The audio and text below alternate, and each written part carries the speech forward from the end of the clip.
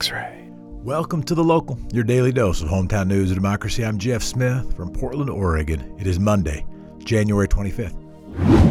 Today, back in the day, January 25th, 1958, Portland Traction Services halted passenger services for their first streetcar that ran between Portland and Oregon City.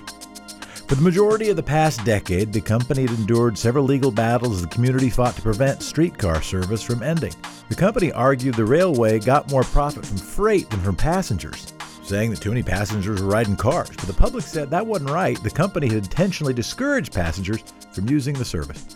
The legal battle over the issue didn't end until 4 years after the service stopped, when the Oregon Supreme Court ruled in favor of Portland Traction Services.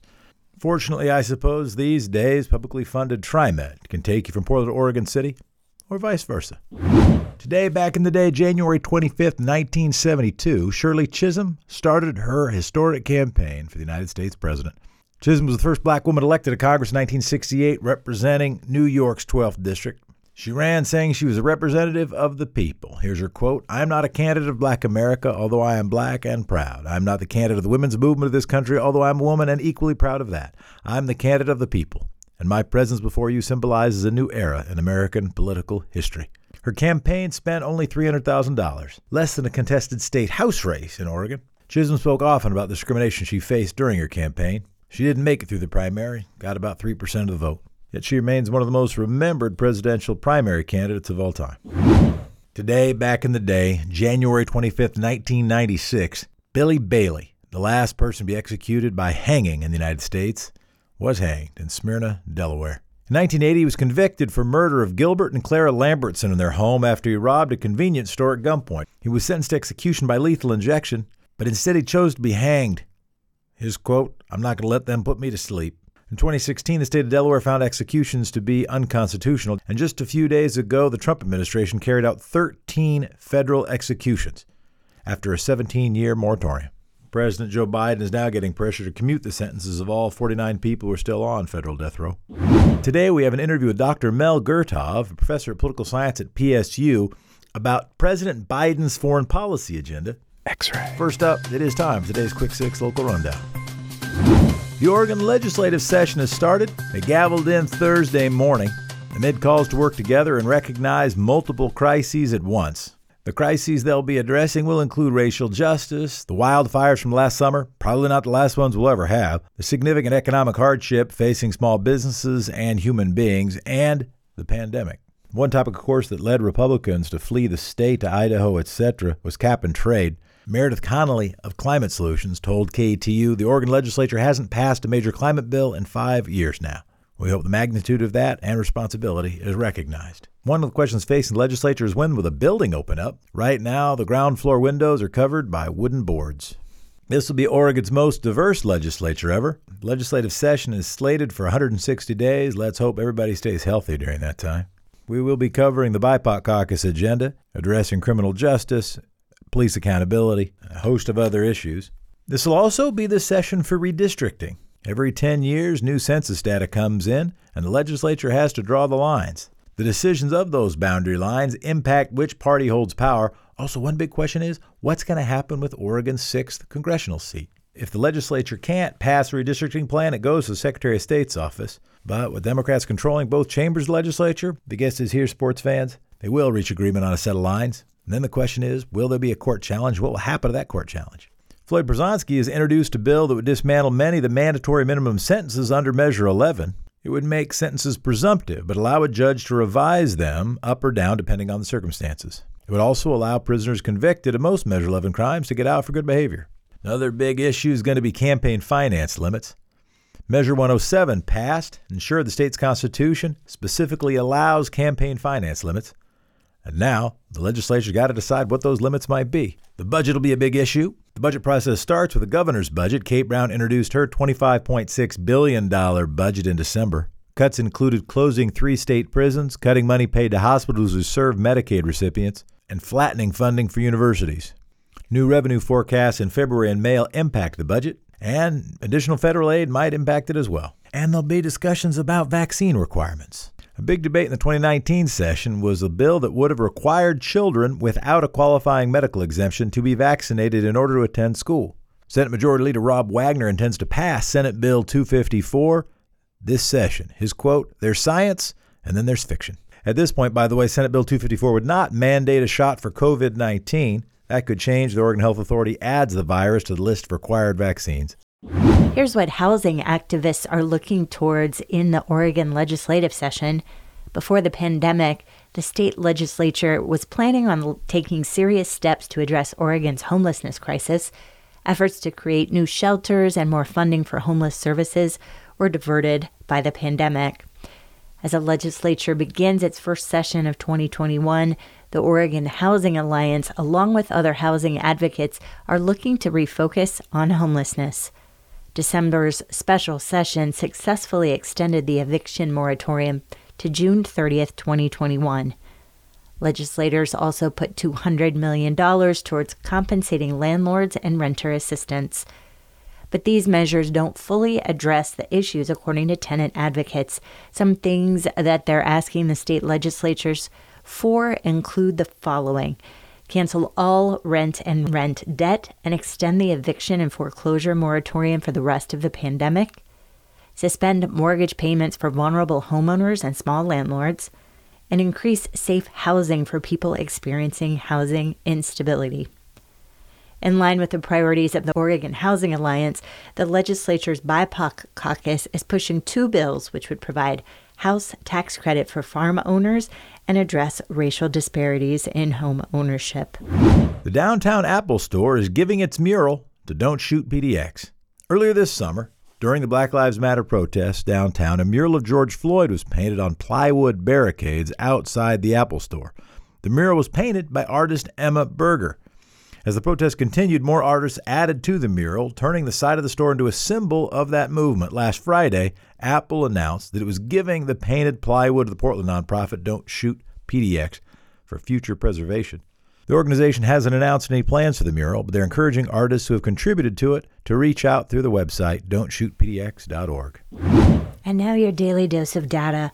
On January 24th, the Oregon Health Authority reported 582 new cases of COVID-19. There have now been 138,168 reported cases in Oregon. 3 new deaths were reported as well. Our death total is now 1,880.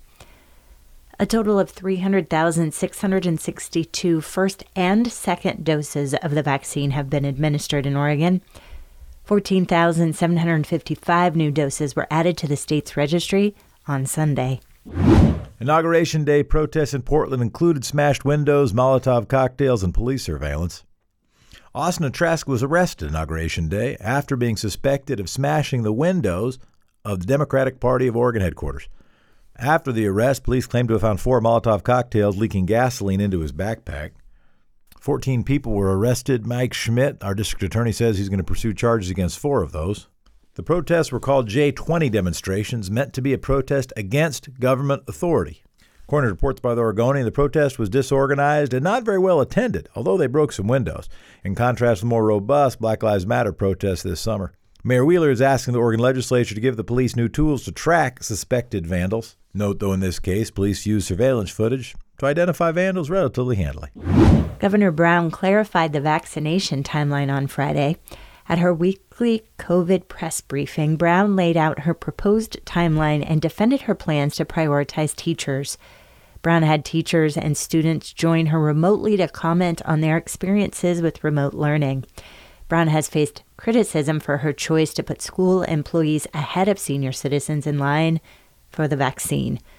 According to Brown, seniors 80 and older will be eligible for the vaccine starting February 7th. Vaccinations for the elderly and school worker group should be complete the week of May 2nd.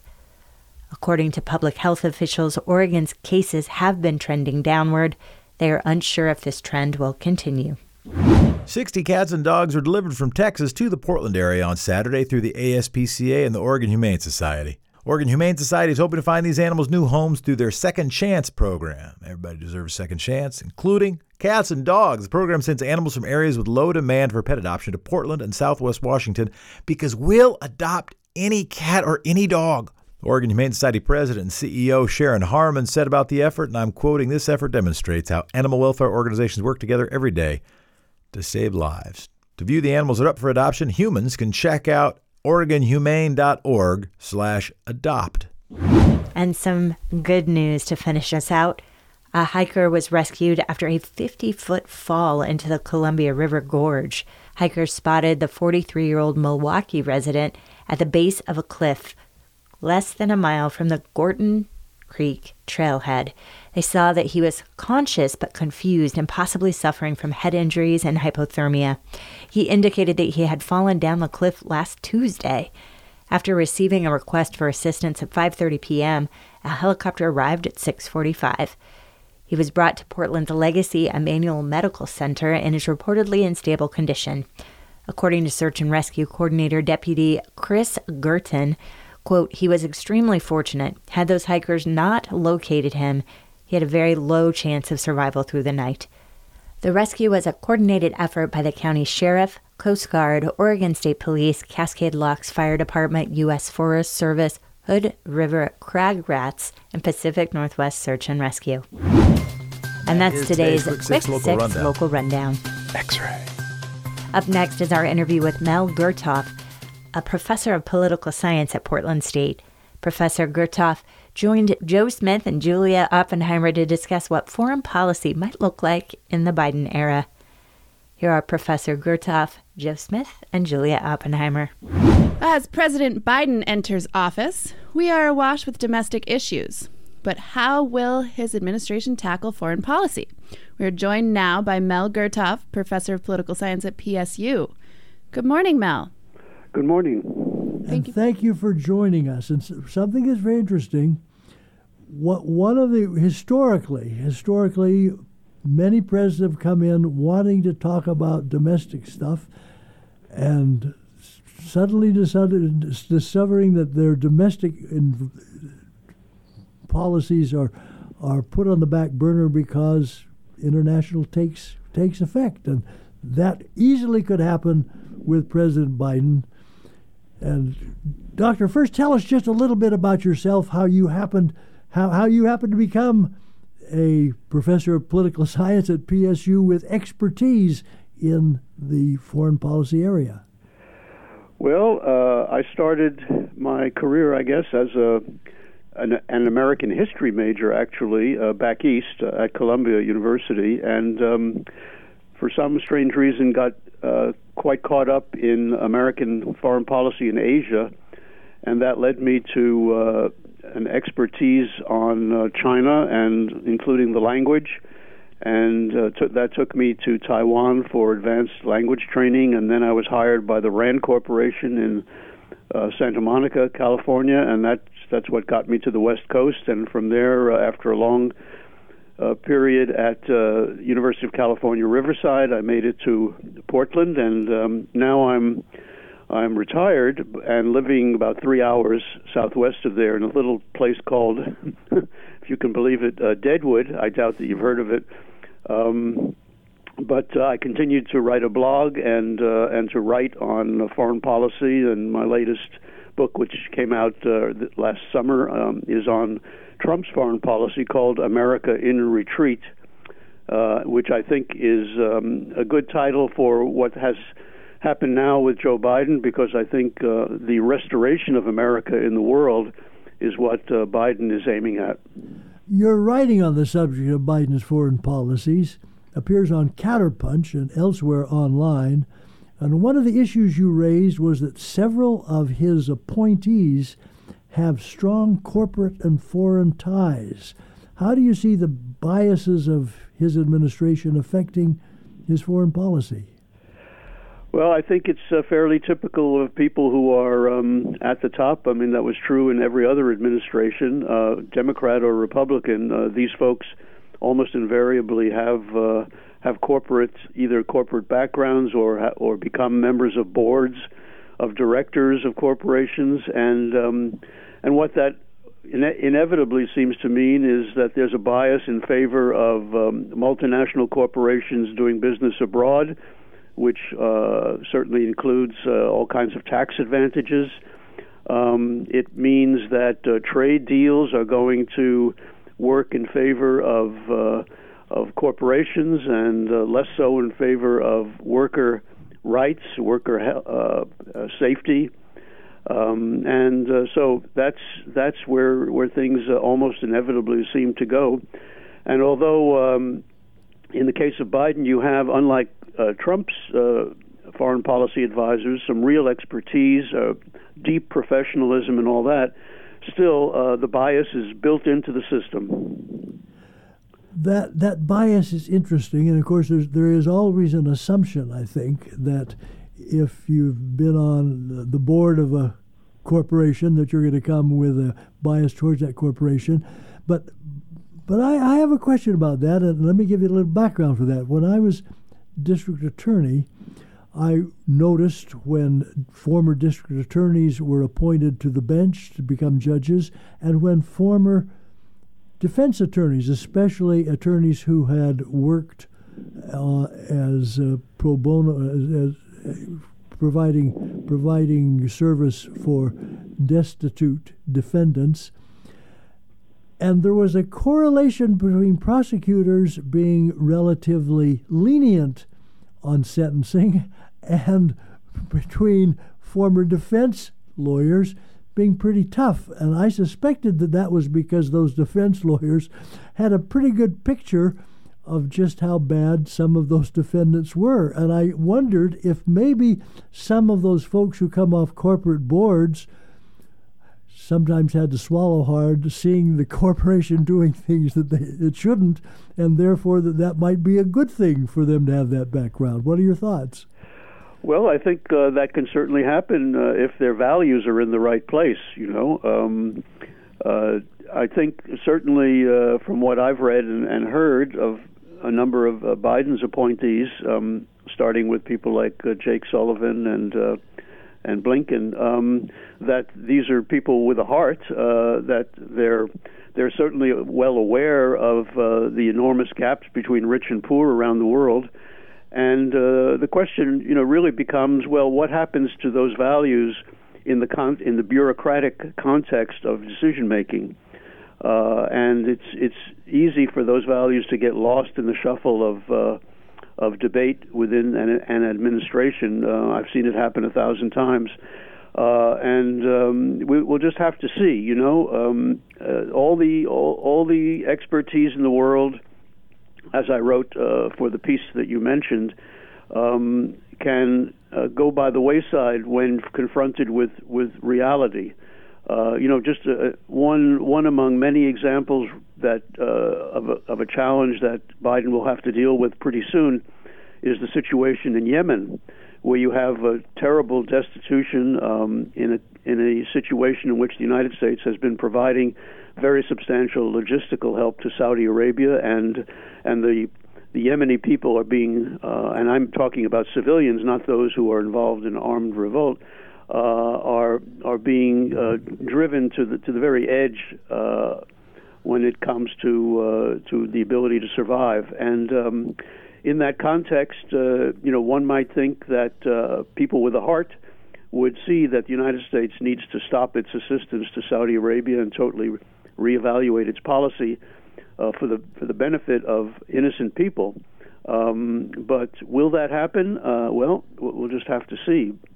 But it just suggests the kinds of challenges that decision makers from corporate or any other background will have to face, and that, of course, comes at the fairly bottom of a list of other things that Biden is going to have to pay attention to on the domestic front. The Yemeni thing is a real conundrum for me, and I'm wondering your thoughts. There are so many international conflicts where there isn't a good side, where you really don't see either side as a good side. Is that one of the situations in Yemen where there really is no good side between the rebels and the ins and the outs? Probably so. It's hard to identify with any one side. And thus, it would seem to me, and although I don't speak as a Middle East expert, but just logically, it would seem to me that what the United States needs to get behind is a strong ceasefire and a negotiated format that would have to involve both the rebels and the government, such as it is, as well as the outside players. I mean, the most important thing that the United States can do is to broker a nonviolent solution to this situation. It's simply immoral and irresponsible to be providing arms or logistical help to any one side in that situation. Now, here's where also you bring in the Iranian element, which is absolutely crucial, since Iran has been supportive of the Houthi rebels. And that, in turn, takes you back to the United States, presumably returning to the nuclear talks with Iran, but in a different context, in which the Yemeni situation could be brought in as part of a larger effort to engage Iran. And I see where the Iranian leader has publicly invited Biden to rejoin, to revive the deal. Yes, and I think that's a very positive sign, and of course that statement is in response to many that have been made earlier by Biden and his advisors, that the United States is very determined to return to the nuclear agreement, although there will be, I think, probably new conditions for the resumption of talks. But to me, that nuclear agreement, going back, of course, to Obama's time, was really an opportunity to expand the agenda from the nuclear weapons themselves and research and development and all that to the much larger agenda between the United States and Iran, which would involve really a Middle East peace. Of course, the Israelis under Netanyahu have been very much opposed to that and are very fearful of where Biden might take things with Iran. Well, that's too bad. I think Iran is an essential element in any kind of negotiated solution to the problem of the militarization of Middle East affairs. And something that Biden might be able to do would be to say, okay, you want us to revive the deal. Let's tack 5 years onto the end of it, which would be a really nice thing to have. Biden, Trump, and Obama before them all have favored Israel in Middle East plans. Is there anything really changing here? Should Americans be critical of the presidential office's continued ties to Israel throughout the different administrations? Well, here again, we need to see whether or not Biden opens up a new chapter in U.S.-Israeli relations. Personally, I think he should. And actually, at the very end of the Obama administration, I was struck by some possible changes that were in the wind. Of course, it came at the end and therefore couldn't be implemented. But I recall in particular a speech that John Kerry made as Secretary of State, which was quite critical of Israel, pointing out specifically that Israel has to choose between being a Jewish state and a democracy. And at the same time, the United States was also distancing itself from Saudi Arabia. Of course, all those elements changed dramatically under Trump, and now need to be changed, I hope, again. But I think Biden is likely to certainly put some distance between the U.S. and Saudi Arabia. How far he's willing to go, with Israel, it's the usual problem of having to face so much pro-Israel support around the country, but especially in Congress. But I am hopeful that the United States will follow the lead of, for example, Bernie Sanders, who talked about a more even-handed policy as between the Palestinians and the Israelis, because you have a terrible and always combustible situation there, so long as U.S. policy toward Israel remains so awfully one-sided. Following up on that, do you see whether or not domestic issues might or even should limit the budget for foreign aid, military, and so on? Well, on the military side, it certainly should.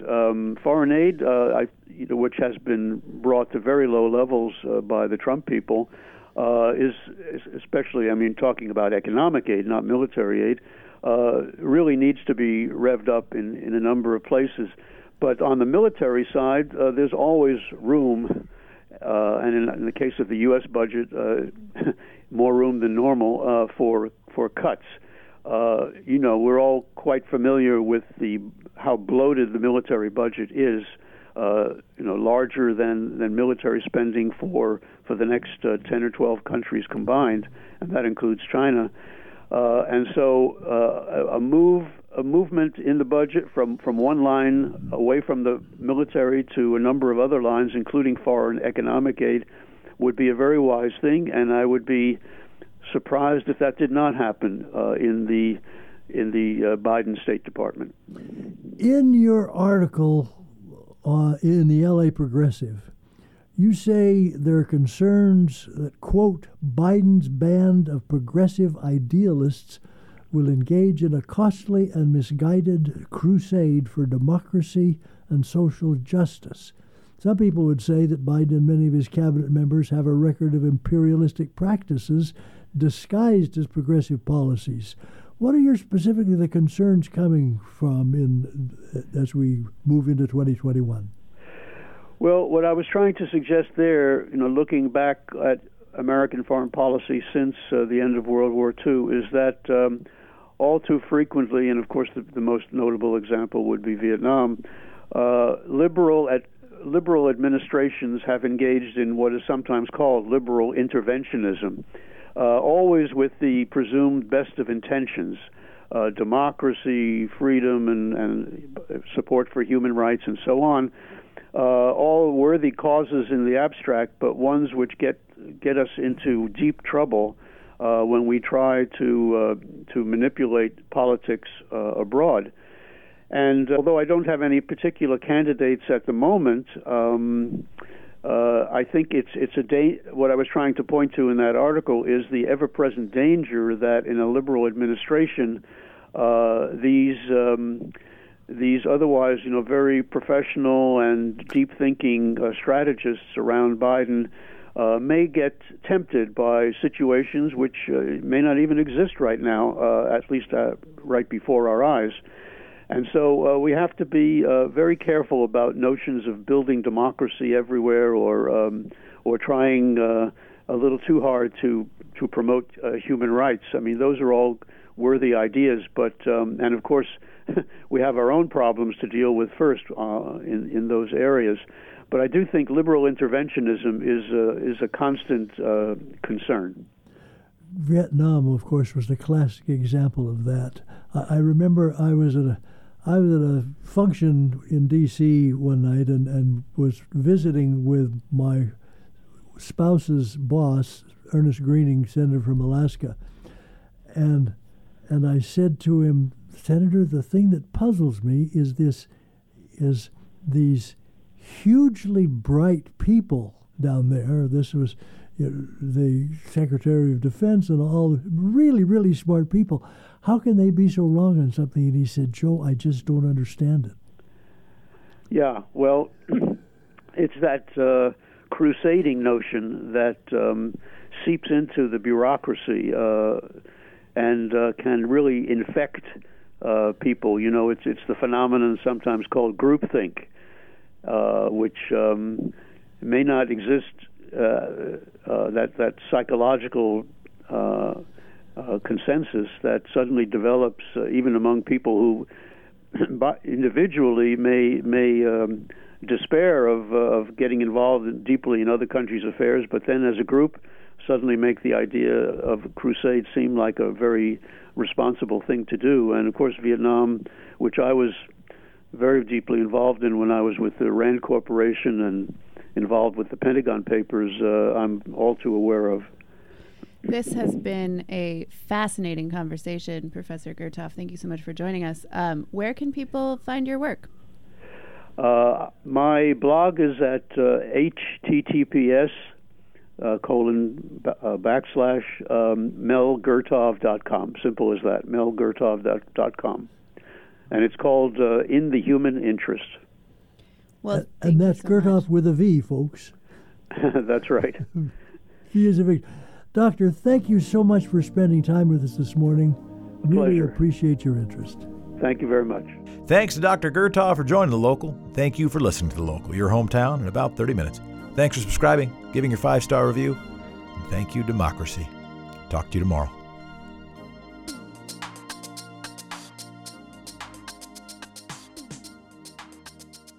X-ray.